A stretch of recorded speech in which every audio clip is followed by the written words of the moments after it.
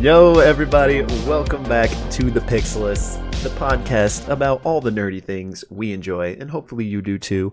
I'm Will, that's Blake, and today we're here to talk about some Critical Role, and I'm going to keep this little intro short and sweet because we're on a slight time crunch, so how you doing today, my friend? I'm good, man. I'm really good, and I hope everyone watching is doing good as well, and I feel like I'm always apologizing. This episode's coming out so late. Don't do it. All right. Life be crazy. Life happens. But you know what? Yeah. We made it in time again before the new episode comes out. So I'm counting that as a big fat W. More from us to come in the future. Like I said, going to keep this short and sweet. What was just announced right before we went live, basically, is Exandria Unlimited Calamity, and I don't know if you have you had a chance to check it out yet or not. I saw the tweet. I haven't watched the YouTube video, and then I saw the cast listing. Yeah, so just super excited about that. I'm sure you guys are too if you're watching this video. But yeah, bro, I got some Halo Reach vibes from this. Ooh. Did you ever play Reach? I didn't, but I'm like vaguely familiar with the story. Basically, everyone dies. So I mean, that's seemingly, kind of, I don't know. You know, it's seemingly maybe the same here. It's just gonna be super interesting to get a peek at one of these like fundamental events in the history of Exandria, and plus Brennan DMing. Very excited about that. Yeah. And I think Abria is a player, right? Yeah. Cool. Fun stuff. So super excited about that. I'm sure we'll talk about it more down the road. But it does look like they are rolling out multiple stories in the Exandria world, which we called that, as did anyone who has. It's pretty obvious to everyone, Exandria Unlimited, but we're claiming it here. Yeah, we're going to claim it. We said it first. So, no, I'm just kidding. But yeah, it's great to get another story in the Exandria world, man. Yeah. So my wife and I are finishing up EXU, Kaimal, and that's been amazing. So I'm excited to wrap that up and then talk about it here as well. Yeah, me too. But I guess without further ado, let's jump into this. And if this is your first time with us, what we do is we like to do a recap of each episode before we dive into properly discussing it, theory crafting and everything. So we cut that recap out of our typical podcast and we rehost that just as a recap. So if you find yourself on that video, thanks for checking us out. And if you're interested in the full discussion, we will link that below. But yeah, do you want to get us started today, my friend, with episode 22 of Critical Role? Yeah. So what happened on episode 22 of Campaign 3 of Critical Role? This episode was called Promise and Potential. And the party's basically making their way back to Jusar from the adventure in the Heartmoor in basically robbing the esteemed Hydroga and some of the important documents that they've stolen from him as well. So the party makes it back to Jusar, and they decide to effectively, they have a couple things in mind. They're thinking, first of all, we're exhausted. We've been traveling. We need to get some sleep. So they decide to head to the Spire by Fire and kind of lavish themselves a little bit. So they get a couple of rooms. Chetney, they kind of joke with Chetney. I'm like, are you getting a separate room again? And he's like, no, I'm not. He's like, just get 2 rooms. So they get a couple rooms. I'm pretty sure they have drinks and food delivered to their room also, if I remember correctly. And the party basically, they just kind of enjoy some much needed rest after this kind of crazy adventure that they've just been on. And what's interesting is that night, Ashton has some memories, some dreams of really the heist that we've originally been clued into, of whenever him and the nobodies broke into Gianna Hexam's estate.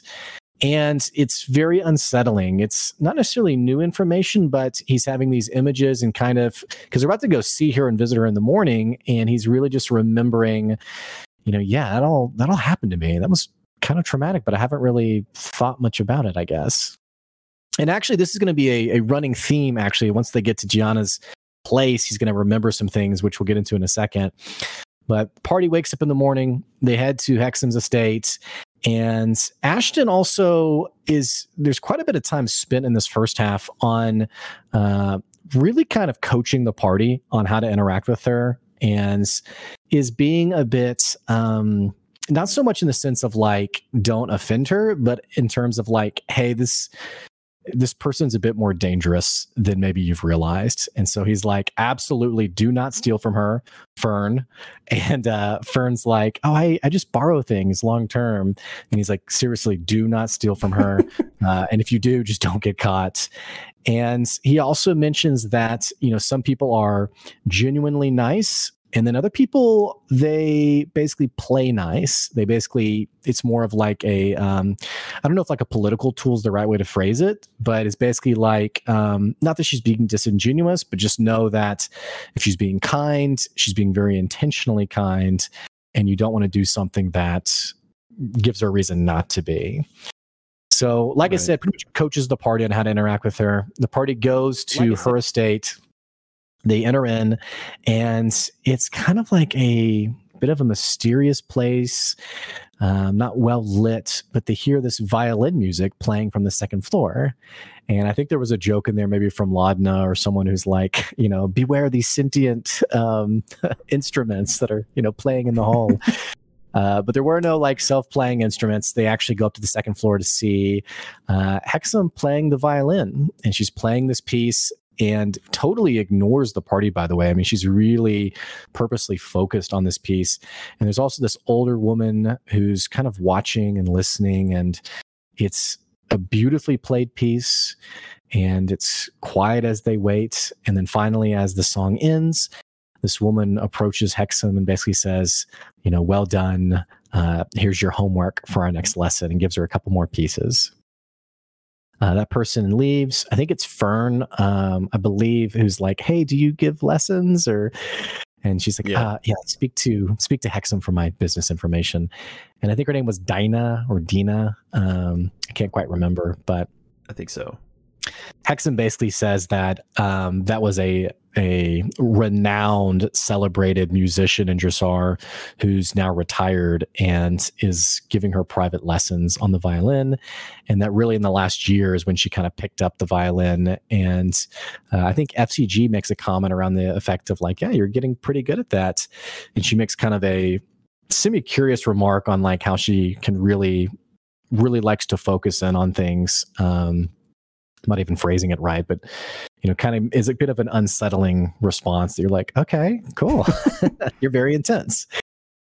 Well, so she's immediately like, okay, give me the good news. I know you were successful. What happened? And the party immediately shows her the stack of papers that, if you recall, revealed that much of Hydroga's museum were fakes. So she loves reading through that. She's like, oh yes, our circles will have so much fun with this. And the party also, they don't do it necessarily in front of her, but they've also, even in thinking about their trip, sort of joke and talk about getting like a card for the verdict, the other group, and like maybe buying them some flowers and like, sorry, we set you on fire, like stuff like that. But and I actually did forget that when they were at the inn, as they were reflecting, Orm shares a little bit about what he knows about the Spiraling Shin and the Grim Verity as well. So that's another small detail. But anyway, the party, they're talking to Hexam, and she's like, well, you've done what I've asked you to. Here's your 3,500 gold, and here's also on top of it a satchel of rubies and gems worth about 1,000 gold. And she's basically like, well done. And Fern basically is like, oh, don't forget the statue that I told you I wanted down in the entryway of the estate. And Hexam, she sort of says it half seriously, or it seems half serious. And Hexam's like, yeah, in fact, if you can take it out with you, you can have it. So she's like, okay, great. So their party's actually leaving to go do that. And Ashton basically asks like, hey, we're square now, right? Like we're totally covered. And Hexam sort of hesitantly is basically like, I have so much more work I could give you guys. But yeah, all things considered, we're square. Deal's done. And so she sort of frees Ashton from his jobs with her. But she has one request. She does ask if she could have a moment alone with FCG, which, remember, if you've been watching all the episodes, people are really taken in by FCG and curious about him. So Ashton basically says, like, yeah, you can have that conversation with him, with FCG, if I can sit in on it. So the party basically leaves, and they spend the rest of that section basically trying to figure out how to lift this statue, which they're doing all sorts of things. They try like magic. They try, asking the statue, like, get up and make yourself lighter. And it's like, it's a statue. But basically back in the private office, Ashton is watching as FCG and Hexam are having this conversation where Hexam's basically asking, where did you come from? Who made you? And FCG's like, well, Dancer made me. And Hexam's like, I've never heard of a Dancer. And is at one point, like, actually grabs his head and is like looking at all like the bolts and hinges and making FCG very uncomfortable, to the point where FCG's like, you probably shouldn't really do that. Yeah. If you want, I can teach you how to, like, be polite and have conversations. And Hexam's like, are you asking me on a date? And he's like, oh, I don't think I am. But anyway, while this is happening, Ashton's also looking around the office, and he notices, he's remembering moments from the heist from before. And he even notices this crate in the corner of her office that is very similar to a crate that he has an image of from that night that he got injured, which will come up later in the episode. All this to say, Hexam basically has two requests of the FCG. First, Hexam asks, hey, if you, or there's two things that happen here. Basically says, hey, if you come across any other automaton like yourself, would you be willing to send them to me? And he's kind of like, maybe, I potentially guess so. It's possible. And Hexam again points out that how rare FCG is, and how most automaton do very simple tasks. They're not sentient like FCG is. And then FCG in return asks, do you know where I could find people like Dancer who build things like me? And she says, well, I don't want to give you necessarily like my confidential sources, but there's people all over. In fact, if you go to any major city, you'll probably find people. So they leave. The party decides to, effectively, they need to go check out Lord Estros and talk to him. But as they're sort of leaving the manor, Ashton goes over to the large statue. He rolls a 23 for strength and literally just like picks it up. And like, there's no issue whatsoever. So they get on the gondola to head back toward Esteros's manor. Ashton's definitely, he's having these memories of the heist, and he's visibly upset about it. And FCG and Imogen offer, hey, if you want, we could detect thoughts and do a little mind meld. And kind of see what happened there. He flips a coin. He's like, all right, screw it, let's do it. But maybe later tonight, like when the day's over, rather than like right this second. So they agree to that. And then they also talk to FCG some more about, like, man, people really like you. Like, they're really taken by you. And they all kind of throw out ideas for what could be happening there. Laudna, I'm mentioning this because I've said it here in case it happens. Laudna says, maybe you are a dead person, like a soul who's been inserted into this automaton body. And FCG kind of nervously laughs. But FCG basically says, yeah, my memory only goes back about 3 or 4 years. That's when I kind of like woke up, and Dancer worked on me little by little until I became, a full functioning part of the troop, until they were all like totally murdered and obliterated. And also mentions that they were hired by I think it was the Raya family. Yeah, I think so. And the same family had paid Ashton to sort of figure out where did our group go. Right. So anyway, they head to Esteros's manor. They walk in on him basically having like a training session. He's like, doing a physical workout with like a target dummy, I guess. He's so cool. Yeah, he's so cool. And he, I think it was like his cane like doubled as like a weapon of some kind. Yeah, or he had I think like so. A scythe or something. It was really cool. But they're like, hey, we were ready to tell you about all the crazy stuff that happened. And he's like, oh, well, I have some things to tell you about as well. Ooh. And that's where we go to break. So you want to take it from there? Yeah. So I'll pick up there, and we come back from break, obviously. And we basically pick up with Esteros and the party filling each other in on what's happened in the absence between them. So the first thing Esteros says is that, Lady Emoth, whom they captured, They got all this testimony out of her that basically pinpointed Armand Tresci as a conspirator. And because of that, he has gone on the run. And if you recall, the party's efforts at the ball to get this like tracking device on him was the whole purpose of them going. Esdras has been using that to track him, and up until I think a couple days ago, he'd been moving around, but now he has left the city. And through another source of Esdras's, he found out that the rumor is he is heading to Basuras. Hopefully I'm pronouncing that right. Basuras, which is, I think, where the Paragon's Call is headquartered as well. So apparently he is like ducked off, tail between his legs, to go regroup there. And which it's a pretty far away. So Esdras is like, if you're interested in, pursuing this, you can use my airship. It's back in port, and it can get you there. And he lets him know that the airship has actually returned from its previous journey of ferrying Bertrand's body to Whitestone. Right. And he tells them that, and actually hands them a letter which came with, not with the body because they left the body, but it came with the return trip. And so he hands it to the party, and they basically elect Imogen to read it because, as it turns out, the letter is from Vex'ahlia, who was, Laura's character. Vex'ahlia de Rollo, by the way. That's right. Spoilers. Yeah, what's up with that? So she does her best Vex'ahlia impression and reads the letter. It's a really cool moment. But essentially just, thanks Bell's Hells for taking care of it, and, but had really actually a lot of kind words about Bertrand. And of course was signed Lady Vex'ahlia. So they think that's really cool. And, Orum's like, you sound just like her. And everyone in the cast is like, oh, like you knew Lady Vex'ahlia? And he's like, no, I was just in the room sometimes when she was there. So they have that little moment. And then Esdras basically hands them a new map, which is a large map of basically like the whole Hellcatch Valley and Basuras. Am I saying that right? Basuras? Yeah. Mm-hmm. Area. And so they are, super excited. And Matt actually physically hands them a map as well. So they're really giddy about looking at that. And Esdras points out like these different subterranean tunnels that are on the map. He says they're like sinkholes that lead to this subterranean like webbing. And that's one of the reasons it's called the Hungry Valley, is because, people get sunk up in there.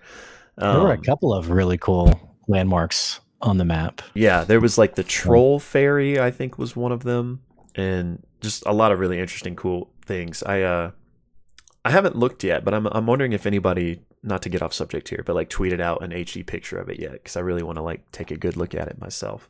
Yeah. But anyway, he hands him the map, and he's basically like, if you want to be a part of this, go get him, bring him back here so he can face justice. And they're like, well, what if we kill him? And he's like, well, bring the body back. And I think FCG asks about the Green Seekers. They're like, are they involved in this? Are they headed there? And Esdras says he hasn't really spoken to them, so he's not really sure where they are in the grand scheme of things, but that almost certainly they are still on this investigation. So perhaps they're headed there, perhaps they're there. He's not sure. Esdras then gives them the tracker for Armand so that if they do make it there, they can use it to hopefully find him. He says it's got a couple mile range, and if he is in range, a light will basically point toward the direction you need to go to get to where he is. And he also reveals that it's been about a week since he lost the signal on this tracking device. So then he gives them a quick history lesson on the area in the Hellcatch Valley that they're going to. And he says there's a lot of different factions there that think they're in charge. The military keeps kind of a loose rule, and it's basically really shady. Like if you see somebody that looks shady, they probably are. So keep an eye out. And FCG chimes in and recalls that they were actually made in Basuras, and that the attack on his family, for lack of a better word, basically happened in that area of the world. Right. So finally the party is like, they all caught each other up on the information, and they are going to take him up on this. They're going to use the airships. They're like, okay, let's make our final arrangements before we head out. And one last thing they ask of Esdras, though, is like, will you make us some baked goods for the journey? And he's like, Evelyn, go to the market. For tonight we bake. Yeah, get my tools. So They part ways, and next up, they are going to go to the Dial Hall, which is because of Chetney, who wants to speak with Ajit Dial, who Gurge pointed him in that direction. So they head there, and this is basically like a really cool like university type feel. There's lots of like kids studying and lectures happening. Very studious environment. So they walk in, and there's a couple of guards, and Chetney approaches and like, I'm here to speak to Mr. Dial, and he basically rolls terribly, and the guard just essentially ignores him. He's like, okay, cool, buddy. So then Imogen steps up, and she tries and mentions, hey, we're here because Headmaster Grease, told us to come talk to him, and she rolls well enough that the guard does go and get Ajit. So he arrives, they do their introductions, and they say they work for Eshtaroth, and he's kind of caught off guard by this, be like, oh, really? Like he's not like off put by it, but he's like, I thought he was a loner. So the party was like, should we not have said that? Yeah, right. But then they're like, you mind if you actually speak in private? And so they go to his office, and basically Chetney explains his connection to Gurge, and that he too shares the same affliction that Gurge has, and that he's basically here to find out more about the Gorgini. And Ajit explains that, he met Gurge because Gurge and the Gorgini saved him and his wife from this jungle monster that attacked them, and they've basically been friends ever since. They kind of had this relationship where Ajit would help them get different supplies they may have needed and couldn't get a hold of themselves, since they kind of live out of society. But eventually Gurge, split from the group, which we knew that. That he hasn't really talked much to him since. But Chetney's like, great, could you possibly get me an introduction with the Gorgini, because I'm trying to learn more about my affliction, yada, yada, yada. And Ajit's like, there are cures. We could cure you if that's what you're looking for. Right. And Chetney's like, no, like, I'm not. Travis like, no way. After all this time, no. No. I still am like, he made something about like, I want to understand my own existence first, it's important or to something. know who you are before. Something like that. So he says that doesn't interest him now, but he still wants to meet them because they are like the one group that seemingly has somewhat of a control over their affliction, because werewolves are known to like lose control, kill people, attack, eat indiscriminately, except for the Gorgini. They seem to, like I said, have some measure of control, so that's why he's interested. And while they're talking about losing control and stuff, the party is like, Chet, have you ever lost control? Like, have you ever had one of these moments? And he says, no, of course not. But with a little pushing, they're like, there are some times when maybe like I don't remember what happened. And they do a little bit later, but bring up how he attacked Orem when they were doing the museum heist. And basically they boil it down to, he was in danger, his health was really low, and the beast takes over in those instances. So the group's like, all right, noted. Let's watch out for that, see if we can figure out some stuff from it. But back to the main discussion, the Gorgini. Ajit basically tells them that they've moved to the place called the Gloom Jungles because they didn't really fare too well in the open desert area. So they've gone there, and the best way to probably get in touch with them, and this is at least what Gurge did, was he left the city, would go out into the wilderness where they were, and just howl as loud as he could at the moon, like when the moon touched the mountains or something like that. And then they would come and find you. But he's like, be wary, because other things are in the jungle and might hear you howl, so hopefully the Gorgini get to you first. But that's your best bet for finding them. So he thanks them for all the information, and they do briefly ask him about Ruidus and Ruidus-born people, since he's like a scholarly guy. And Ajit is familiar with the superstitions, but he basically thinks they're just that, superstitions, and like excuses, like instead of taking responsibility, just being like, oh, it was the moon's fault, I was born under the moon. So he thinks it's kind of hogwash in that way. Yeah. But so everyone really likes him, by the way. They even do an insight check. They're like, man, I hope he's not like secretly a douchebag. But everyone likes him, and they basically conclude their business there. There was an insight check where he basically says, and if you come across them, just let me know like how they're doing. And they do an insight check, and they get a whisper. I can't remember who does the insight check, but he gets a whisper about like, that was interesting. And so we don't know what happened there. Yeah, I think it was Laura. And then Okay. we don't know what happened, so who knows? But I feel like she laughed. So in my mind, I feel like Matt just like was like lying and is like he's super evil. But who knows? Maybe it was the truth. But yeah, there was an inside check. Yeah. Okay. Sorry. Continue. No, you're Sorry. good. So then they leave there, and the next stop is they're going to head back to the Trove of Marwa to do a little bit of shopping, but not before Laudna remembers to pick up a croissant to bring her because of their little thing they did last time. Yeah. So they get there. It is revealed that Marwa has a little pet rat named Jay, which, of course, Laudna was very excited about. They basically ask her what new magical items she has. And just a quick rundown here. She shows them a magical horn that if you blow, only the target can hear it. They've got a murder apron, which is like this butcher's bib that constantly bleeds. And it basically improves your slashing damage. I think you crit on a 19, and it never stops bleeding. I think it let you like re-roll. Did it let you re-roll or something? Yeah, it did. Yeah, I think you could re-roll like your damage, and you had to take the second one. One. It wasn't like advantage necessarily. Yeah, really strong item. Yeah, really super cool too, like just thematically. Yeah. And then she also presents them a portable hole, which if you're not familiar in D&D, it's basically kind of like a bag of holding, sort of. It's basically like an interdimensional pocket that they can carry around with them. Fern actually jumps in it, and they find out I think it's about 10 feet deep. And they, of course, are like, we have to get this. So they do a little bargaining with her and basically buy everything that I just mentioned. In addition to that, they get a couple of potions and some spell components. And FCG's never-ending list of random things that he needs. And got 100 pounds of silver or something. Yeah. So they get all of that and, say their goodbyes. And next up is Zudana's house really quickly just to check on her. And Imogen and Laudna give her some gold, just make sure she's still breathing. And then they head on over to the Crook house. And when they get there, Milo is asked to make a propeller for FCG for various purposes. So Milo gets on that, and while there, Ashton basically just asks Milo about the original job that he'd been thinking about all during this episode. And Milo says that, we were hired, and I think it was just a vengeful smash and grab. And Ashton does an insight check on that, and he gets a whisper. And I think we're basically later told, so we're not told this in this moment, but Milo too is kind of having a hazy time remembering the events of this. There's something weird about it. Yeah. Yeah. He's got like some holes in, they have some holes in their memory. And more information that is given here is Milo says that they were called Jito. I have it written down and I can't remember how it's pronounced, but was heading the job.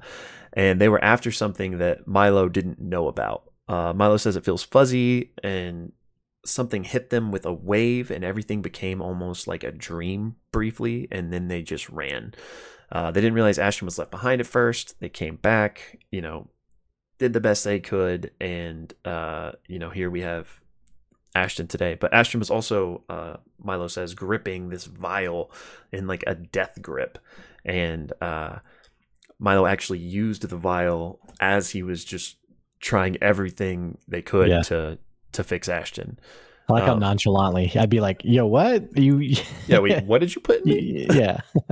But so Milo gives the propeller, gets that done, and they basically leave the Crook house. After that, they stop at the Soot and Swill for a quick meal, and then they head back to the Spire by Fire, and this is where FCG and Imogen decide to cast Mind Meld on Ashton to try to figure out what happened that night. So this sequence was really cool in the episode. Matt was just basically explaining these like flashes and fragments of memories that they saw as they were diving in, detecting thoughts into Ashton. And so basically it went like this. The first thing they get is this someone saying the shipments are timed, this is our only chance. And then there's a flash to just like running through the streets, and then there's a flash to a room that has these runes that all of a sudden illuminate and the instinct to run. Then there's a flash of a crate hidden off to the side, a flash to Ashton opening it with a crowbar. A woman's voice asks if they found it. Ashton reaches inside. There's like glass clinking around, and they pull out a singular glass vial of this like gray liquid, and then the runes begin to glow.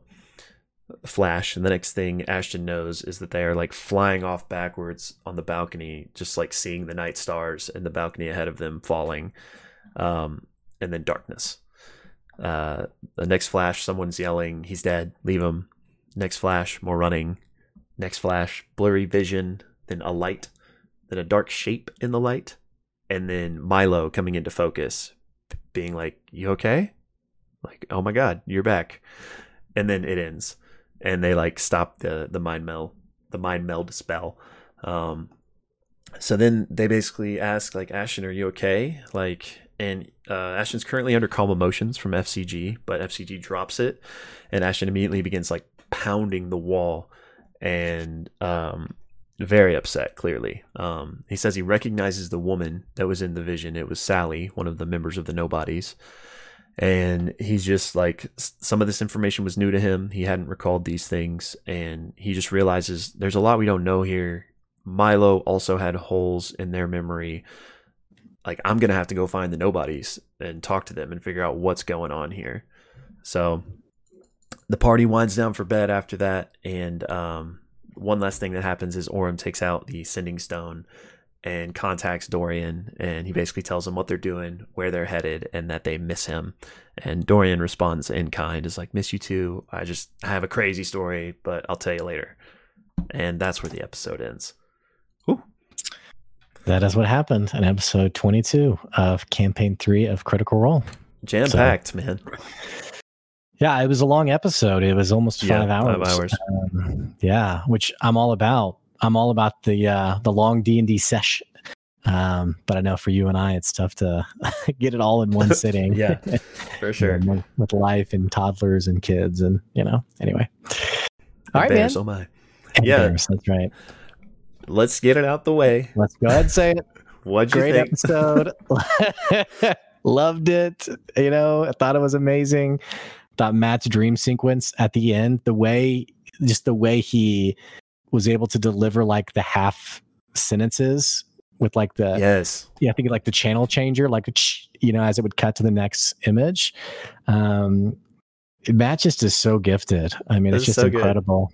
Good. I don't know if you I texted you when that was happening, and I was like, man, Matt is just so good at this. So I don't know if you saw that text, but that moment is what I was referring to. Okay, I saw the text, but I just, in general, I feel like we're always just like, Matt Mercier. Yeah, there was no context for me saying it, so that's why I wanted to fill you in now. Great. But yeah, that was just so good, man. It was like, I was just so enraptured by it. It was, I don't know, it's not to wax poetic on what Critical Role is, but it was like, it might as well been like in an IMAX theater, like watching a sequence. Like, that's how like vivid and like well done it was, in my opinion. Yeah. So shout out Matt. I guess he shouldn't, maybe he shouldn't quit his day job, but he's pretty good at this. Yeah, he's all right. But yeah, so love the episode. We got a lot of like interesting breadcrumbs towards people's backstories. We got some interesting FCG stuff. Obviously the Ashton stuff. It's crazy. Chetney. Yeah, of course, Chetney as well. I just can't wait to dive in more. They all, like, almost every single character has like a fascinating kind of, I don't know if mystery is the right word, but like element to them that I'm so excited to explore. So it was cool to get some more on the journey to that in this episode. Yeah, and it's cool the story points that are being foreshadowed too, like FCG being like, "Oh yeah, I was built in Bassaras." Yeah, things like that where you're like, "Oh, that's a nice little neat coincidence." So it seems like all these stories are going to continue to intertwine with whatever's happening. Which, hey, they saved Drosar, presumably. It seems like Armand has moved on and has run away. So it seems like, is Armand the big bad, you think, or of like the whole show? Yeah. No, I don't think so. Yeah, okay. I don't think he might be like the current big bad of the arc, but I mean, big bad of the show, I'm ready for like a multiversal, interdimensional Ruidus being or something. Yeah. But yeah, I mean, there was no direct mention of like the Shade Mother, but part of me's curious, was like, was that dealt with? We didn't really get an update from the Green Seekers, so who knows? But at the very least, we know that Armand was being targeted, and he wasn't dealt with because he escaped. But they seem to be on the current corruption. But the question is, like, how much was the Nightmare King? Who was puppeting who? Like maybe the Nightmare King was the real one that's up to no good, and he may still be up to no good for all we know. Or if it was Armand, then maybe it's solved. I almost kind of have the impression that there are some threads that are dormant and that won't be lifted back up. Like the Shande Quorum, for example, there was a lot of conversation around their identities, the morality of that group, in terms of the decision making they were deciding. But even specifically the Ivory the Ivory Syndicate? Syndicate, yeah. Is it Syndicate? I think so. Yeah, okay. Yeah, and how they were possibly even working collaboratively with the Shande Quorum. Yeah. So I'm definitely curious when these things will come back up again. But yeah, it seems like their sights are set on Armand as sort of the central figure of all the shenanigans that have been happening in Dressar. Yeah, and I feel like those plot points that you just mentioned, it maybe they won't be like fully head-on addressed, but maybe like in the group communicating with Esros be it in person or through magical means. Maybe we get little like breadcrumbs of what the machinations of Dressar are looking like. But to me, it seems like when we leave here to go to Bosseros, might not be coming back for a while. Because I mean, there's been a lot of comments. I mean, Esros basically said, "I need my airship back within the month." Yeah. And then as they kind of said goodbye to Milo, Ashton's like, "Yeah, we're going to be gone for a while. Look out for yourself." Yeah, it definitely feels that way. So to me, it would be, I still want to like get little pieces of what's happening there, but I feel like as far as like direct plot threads that the party's following, maybe a lot of them are going to be, if not completely left for a while. But I mean, we say that, who knows what an Armand encounter could lead to. Maybe they're forced to go back to deal with whatever he had set up there, or who knows. And I wonder what the Paragon's Call is, what their role is going to be in all of this, because the machinations were clearly to try to get them to come in. Right. He's been found out. Have they been found out? Are they still like what? I wonder what they wanted from that. Were they just being paid and they did what Armand told them? I think it was like the power grab that we kind of picked up on, and I mean they picked up on. But yeah, Esros mentioned not only had Armand retreated to Bosseros, but that he had some line that was basically the initiative to bring the Paragon's Call in has been totally suspended. Okay. So yeah, they've been, their job application has been denied. Yeah. Huh. So they've presumably retreated with him, and they can't be happy about it. Yeah. So like, I don't know. I mean, Dressar seems like a very large, powerful city, for lack of a better word. We don't know how powerful Paragon's Call is, but I'm wondering if they are within the realm of trying to like have a coup. Yeah, take without it by force. The blessing. Yeah, like just be like, okay, well, you didn't do it this way. Now we're doing it the hard way. I could totally see that. Yeah, like a returning to Bosseros to kind of regroup, and then, I guess the question is how involved is like the majority of Marquette, like would Ank'Harel allow that to happen? They kind of let everyone fend for themselves. But I think you're thinking about something that I agree could definitely happen. Yeah, so I mean, it'd be interesting to see, and hopefully, assuming we will, because that's where they're headed. But I mean, they may never find Armand. They may get there and he might be gone. He might be dead. They just find his hand in, the sinkhole. Oh Lord, and he's gone. The Hungry Valley or whatever it's called. Right. But yeah, so leaving Dressar. Don't think we're coming back soon. They do have to bring the airship back in a month. Well, they don't have to. I guess they could just send it back. But they did mention, I think, that if they finished this within that month time frame, they might use it to go to EOS. Yep, that's right. So, and this is just, I'm circling back around on this long tangent, but I feel like Drusar is going to be in the rearview mirror for a minute. So I'm kind of excited to see everywhere else we explore. I mean, Bassaras itself and EOS both sound really cool, especially Bassaras, if that's where FCG was made. That's super interesting to me. Because it's kind of like, I feel like it would make more sense if he was made in EOS, because that seems kind of like a studious, like forward thinking, like place where cool stuff would get made, whereas Bassaras is like this in the valley, like there's no law. So that's about what I got from it. Like, you know, Mad Max. That's actually, no, I think that's a great way to, describe it. I definitely got kind of a Mad Max, like every man for themselves kind of vibe. So yeah, it is interesting that something like FCG would come out of Bassaras as opposed to EOS.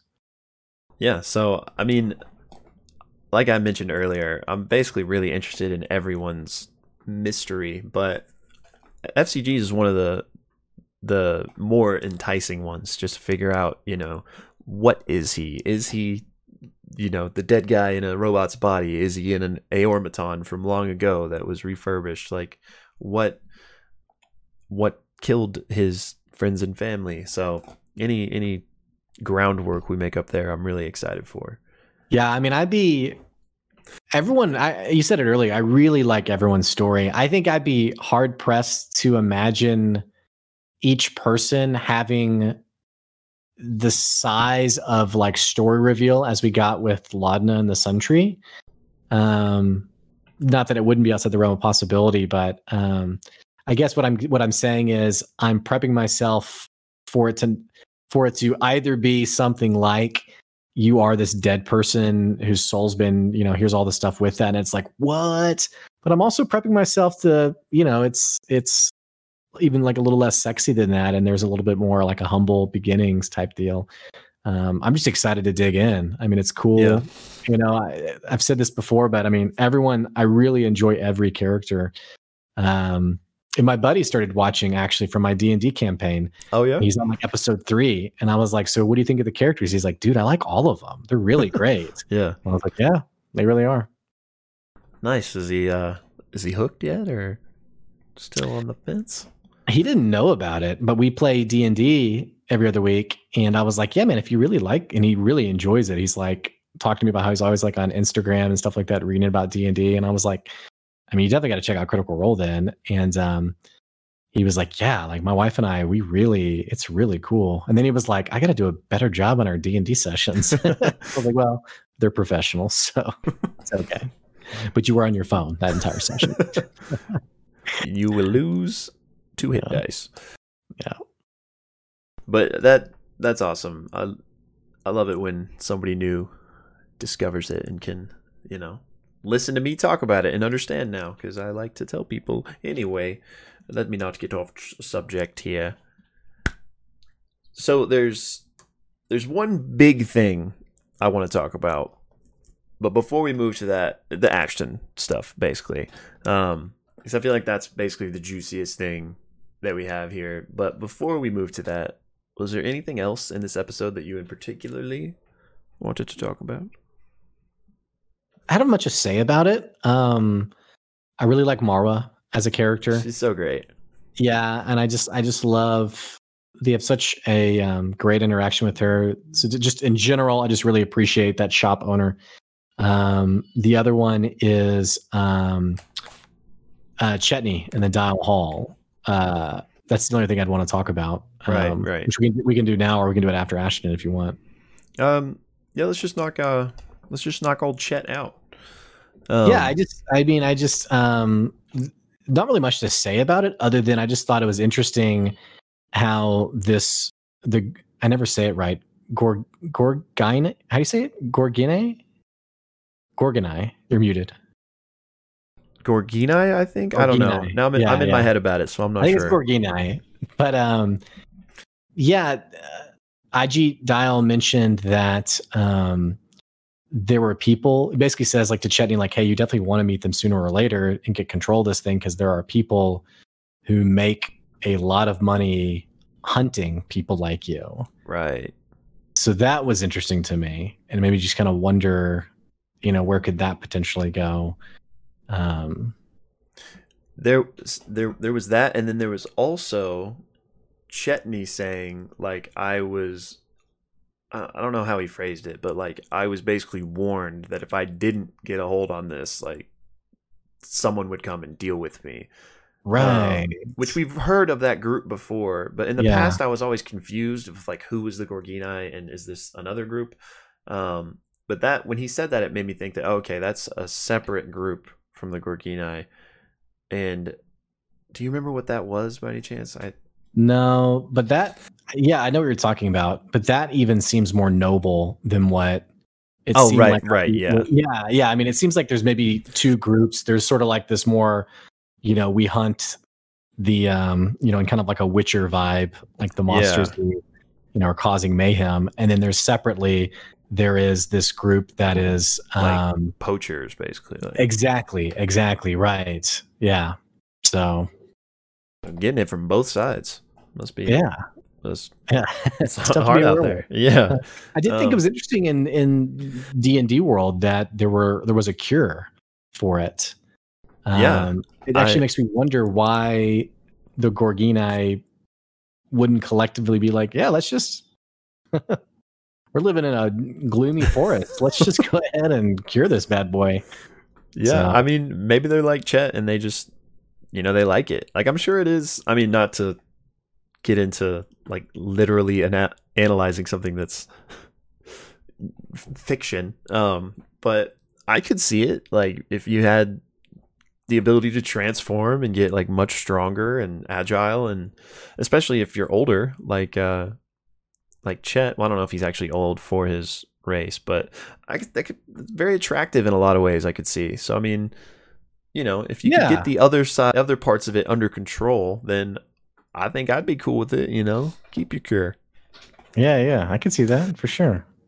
But it is definitely interesting. I wish I remembered the name of that group, which it may not. I may be even confusing things, and there is no group, and I just, like I said, I'm confusing things. But if there is, I really want to know more about them. I really hope we see them. I mean, even if it's in an adversarial fashion, like if for whatever reason they've deemed Chetney to be a hazard and are like hunting him, I still think that would be cool. But it would be cool just to see them in a non-adversarial situation as well. He's got to check out more about the Gorgini, and then we also know that other douchebag that he hates is probably going to pop up as well. Can't think of his name. His boss or whatever. The guy that he, yeah. What is his name? I can't remember. No. Okay. Yeah, but I know what you're talking about. He's like, he's horrible. Yeah. Yeah. Oh, it's gonna drive me crazy. Maybe it'll come to me. But yeah, that would actually be really interesting if he would. I mean, I don't think this is the case, but if he were affiliated with either of those two camps, that would be interesting. Yeah. So, but yeah, so super interested to find out more about the Gorgini and just kind of are they just nomads and they don't like. Are they like Luddites? They don't like civilization. They just prefer being out in the woods, or like what is their deal? And how have they gotten control of this like they have? Yeah, I think it was Imogen or maybe FCG even asked, like, are there people who are part of this organization or just werewolves in general who opt to live their lives in their werewolf form completely, 24/7?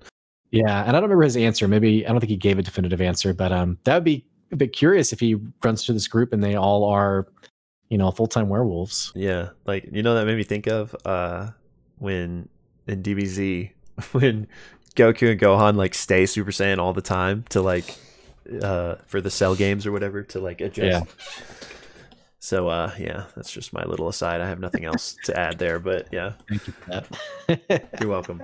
Oh, Ultgar. That was his name. Guy in the chat just reminded me. Thank you, KK. Nice. Ulgar. Yeah. Sorry, I got off track with my DBZ comment and I forgot where I was going.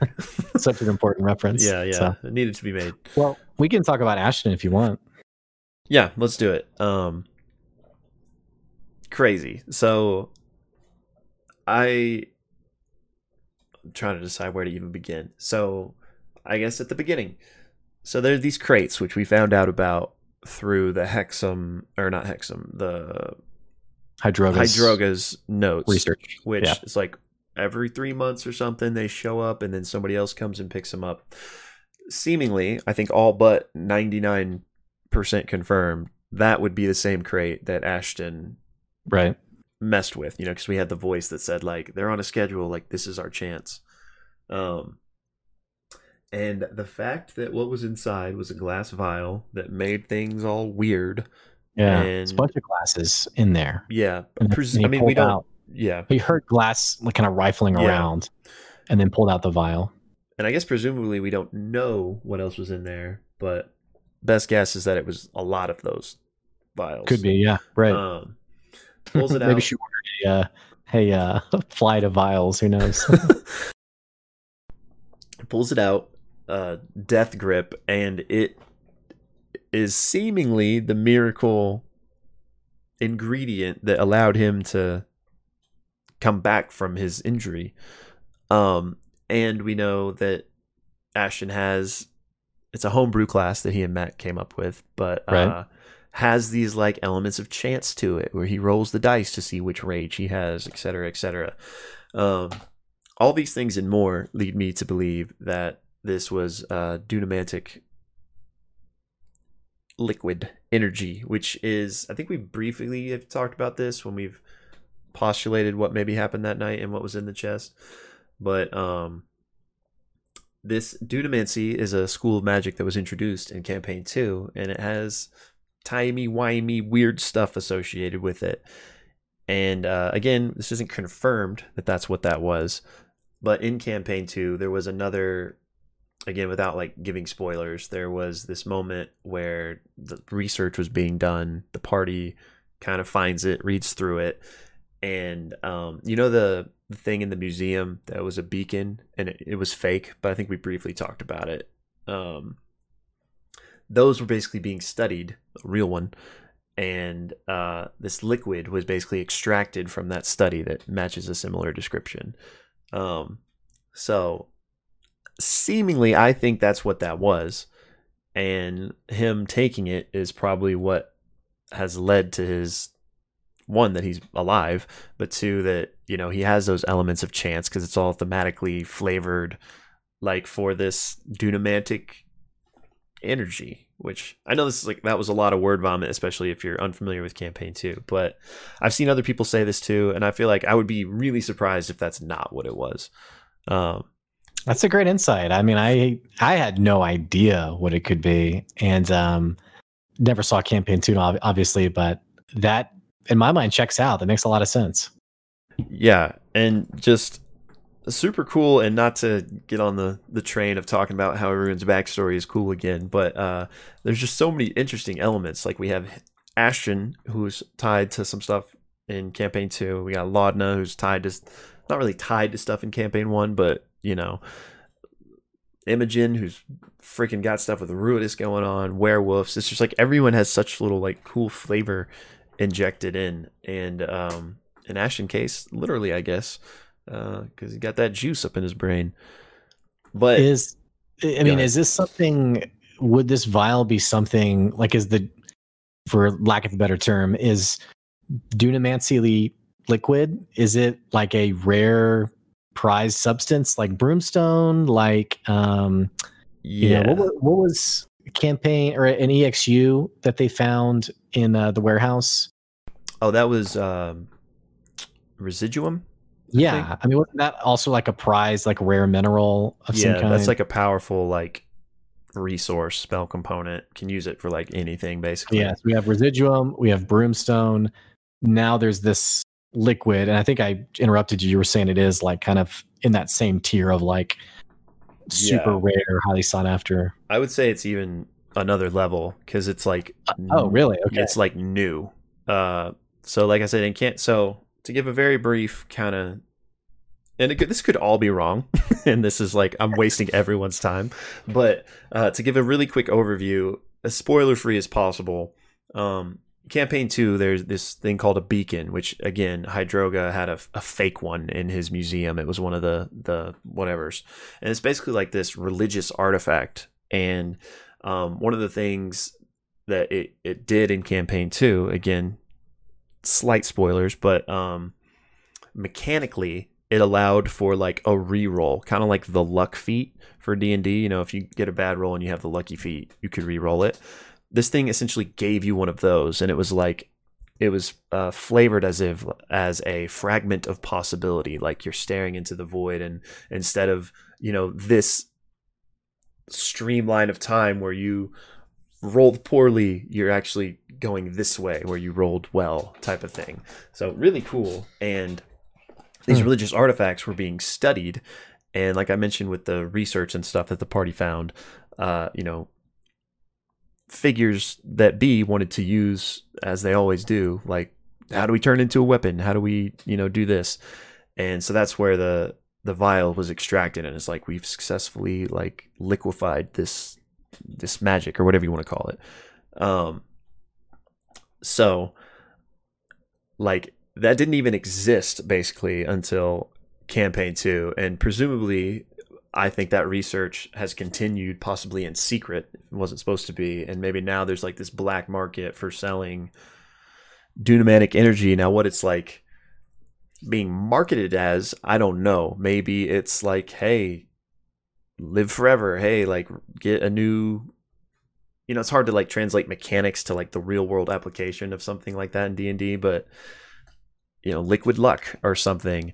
But I think it would be, this is a very long-winded answer, but tiers higher than both Residuum and Brimstone, because it's like a new substance that's probably illegal. Not that laws even would exist for it yet, but some next level stuff basically, like wow. Which again, I hate that I'm just all basing this on an assumption, but I'm pretty sure that's what it is. Yeah, great call out. It explains to me why Gianna was so interested in keeping Ashton around and didn't turn him into the cops. You know, originally we were like, oh, she just, you know, like we didn't know what the reason was, but to this, it makes sense to me. It's like, no, like he has that in his brain. That's what brought him back to life. Let me keep an eye on this. Let's see what's going on with this. I think that, to me, that explains her fascination, for lack of a better word, with Ashton. Yeah. And yes, again, sorry for just word vomiting so much, but I'm very interested in what the black market hustle is here for her. To go on another level, try to be quick, of stuff that this stuff does. Like I said, it's a religious artifact, and one of the things that this like culture that was their religion believed, and they didn't just believe it, I mean it was true, it's a thing that happens, is they would be consecuted, which means their soul when they die would go into this beacon, and then it would later, like when a child was born, their soul would go into it. So it was kind of a way to like be immortal in a way. So like that kid would grow up, and when they were like 10 to 12, they would start remembering their past life, and then they would eventually like be that person again. This is like the theory behind it, or like in campaign 2, there were actually people who that was the case. There were actually people who that was the case. So do like both souls live in the cube, or in the person? I mean, or like where does the baby's soul go? So I think the way it was explained, it wasn't that like they got replaced. It was just that like that always was them again. Go Tinks. Yeah, fusion. I'm with you. Yeah, I guess. But I guess that's kind of like a mystery still, I guess, is like, was there original soul that got kicked out, or was it just always? Yeah. And then the religion, is this like an old god kind of like one of the deities, or is there a certain one in particular? Or yeah, so it's based on the Luxon, which is, again, if you don't want spoilers, like don't look into it. But it's one of, or if not the oldest entity that basically brought life to Exandria. I guess we don't have confirmation besides Matt just saying that's what it is, which that's, I guess, as the most confirmation you could ever have. But yeah. So anyway, all that distilled back into what's happening here. It would be super interesting. I don't think this is the case, but because of all of that, it would be really interesting if Ashton is someone else that, like, their soul was in that liquid, for lack of a better word, again, and you know, that was like consecuted liquid, and now some other entity is in his body. Again, I don't think that's the case, but just the possibility was there, so I wanted to at least throw it into the ether. Yeah, now it's getting weird. Yeah. Cool. Yeah. Okay. Yeah, no, that's interesting. And that's definitely like a lore dump for sure that I knew nothing about, but makes sense to me. Yes. And if it ends up not being the case, we'll just not mention it again. Yeah. And if it is the case, we'll say we've said it since day one. That's right. That's exactly right. But yeah, so again, all that with the bow on it, whatever. Even if that's not what it is, let's just throw that all away. It's obviously something very powerful and potent if it, you know, brought him back.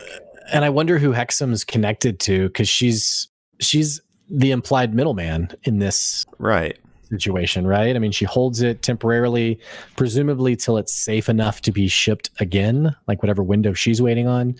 So I wonder what part of organization she's working with. Yeah, me too. I wonder if she's... Yeah, so again, without getting into spoiler territory, if all that stuff I said was true, there are some like players that were involved with that research and stuff, and so maybe they're still the ones involved, and maybe they're dealing with her. But yeah, I just super curious, how does she fit into this? And I want to know what that stuff does when not just poured into a random person to help them come back to life. So super interested to see. This person's mortally wounded. Let me go ahead and just throw this in here. So yeah, okay. A lot of questions, but super cool. Yeah, let us know in the comments too what you guys think is going on here with the vial, because this was definitely an interesting part of the episode. Yeah, and you know, just Ashton in general, you know, that cult, was he a part of it, and does that have any relevance to anything in this scenario, or I don't know. Yeah. I will say, the further we get into the story, the more I get apprehensive on someone dying. Oh yeah, because I'm like, oh, their story's getting so good. Like, be safe, guys. So it could happen to you. I hope not. Yeah. Well, anything else you want to talk about from the episode? I mean, I think we hit most of it. Definitely the big things for sure. Yeah. Okay. Well, thank you guys for checking out the episode. You can definitely follow us on our Twitter @thepixelists, and let us know in the comments what you thought of the episode. And then we'll be watching tonight. We won't get this episode up. You know, I won't be able to watch the whole episode tonight, but stay tuned for our next episode. And definitely we'll be doing something around Exandria Calamity, as well as we're going to do Doctor Strange 2, right? I'm down. Okay. I'm down. I think we have some things to say about it. Yeah. Okay. All right. What do you want to do for a thumbnail? I have no idea. You got any ideas? Maybe something related to the dream sequence, or yeah. Yeah. Maybe one of us could be like, kind of like looking around, like, you know, like shh, you know, and the other person's like, you know, like breaking into something. Okay. Which one do you want to be? I'll be the shh. Okay. All right. I'll be the break-in. All right. Ready? Yeah. Nailed it. Yeah, we got it. All right. Well, thank you guys for tuning in. And it is Thursday. So it is Thursday. Enjoy the episode. Let's go. Yeah. Yeah. All right. See ya. See y'all.